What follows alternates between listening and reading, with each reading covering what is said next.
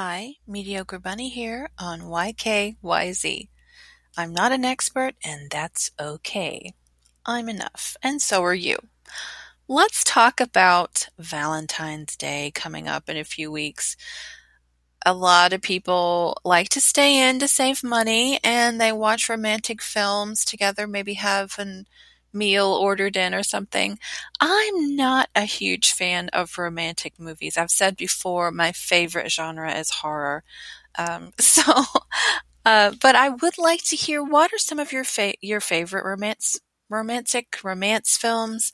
There are a lot of subgenres. You've got rom-coms, which I can stomach the least. Sexy romantic movies, erotic thrillers, and porn. Would you consider porn a romantic film? I don't know.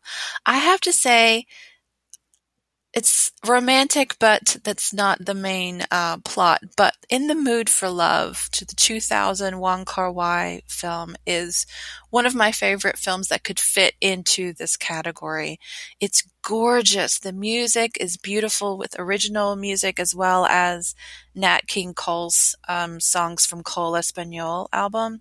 Christopher Doyle's just amazing cinematography. He's very, very good with Wong Kar-wai. They work well together. So what are your favorites? Let me know.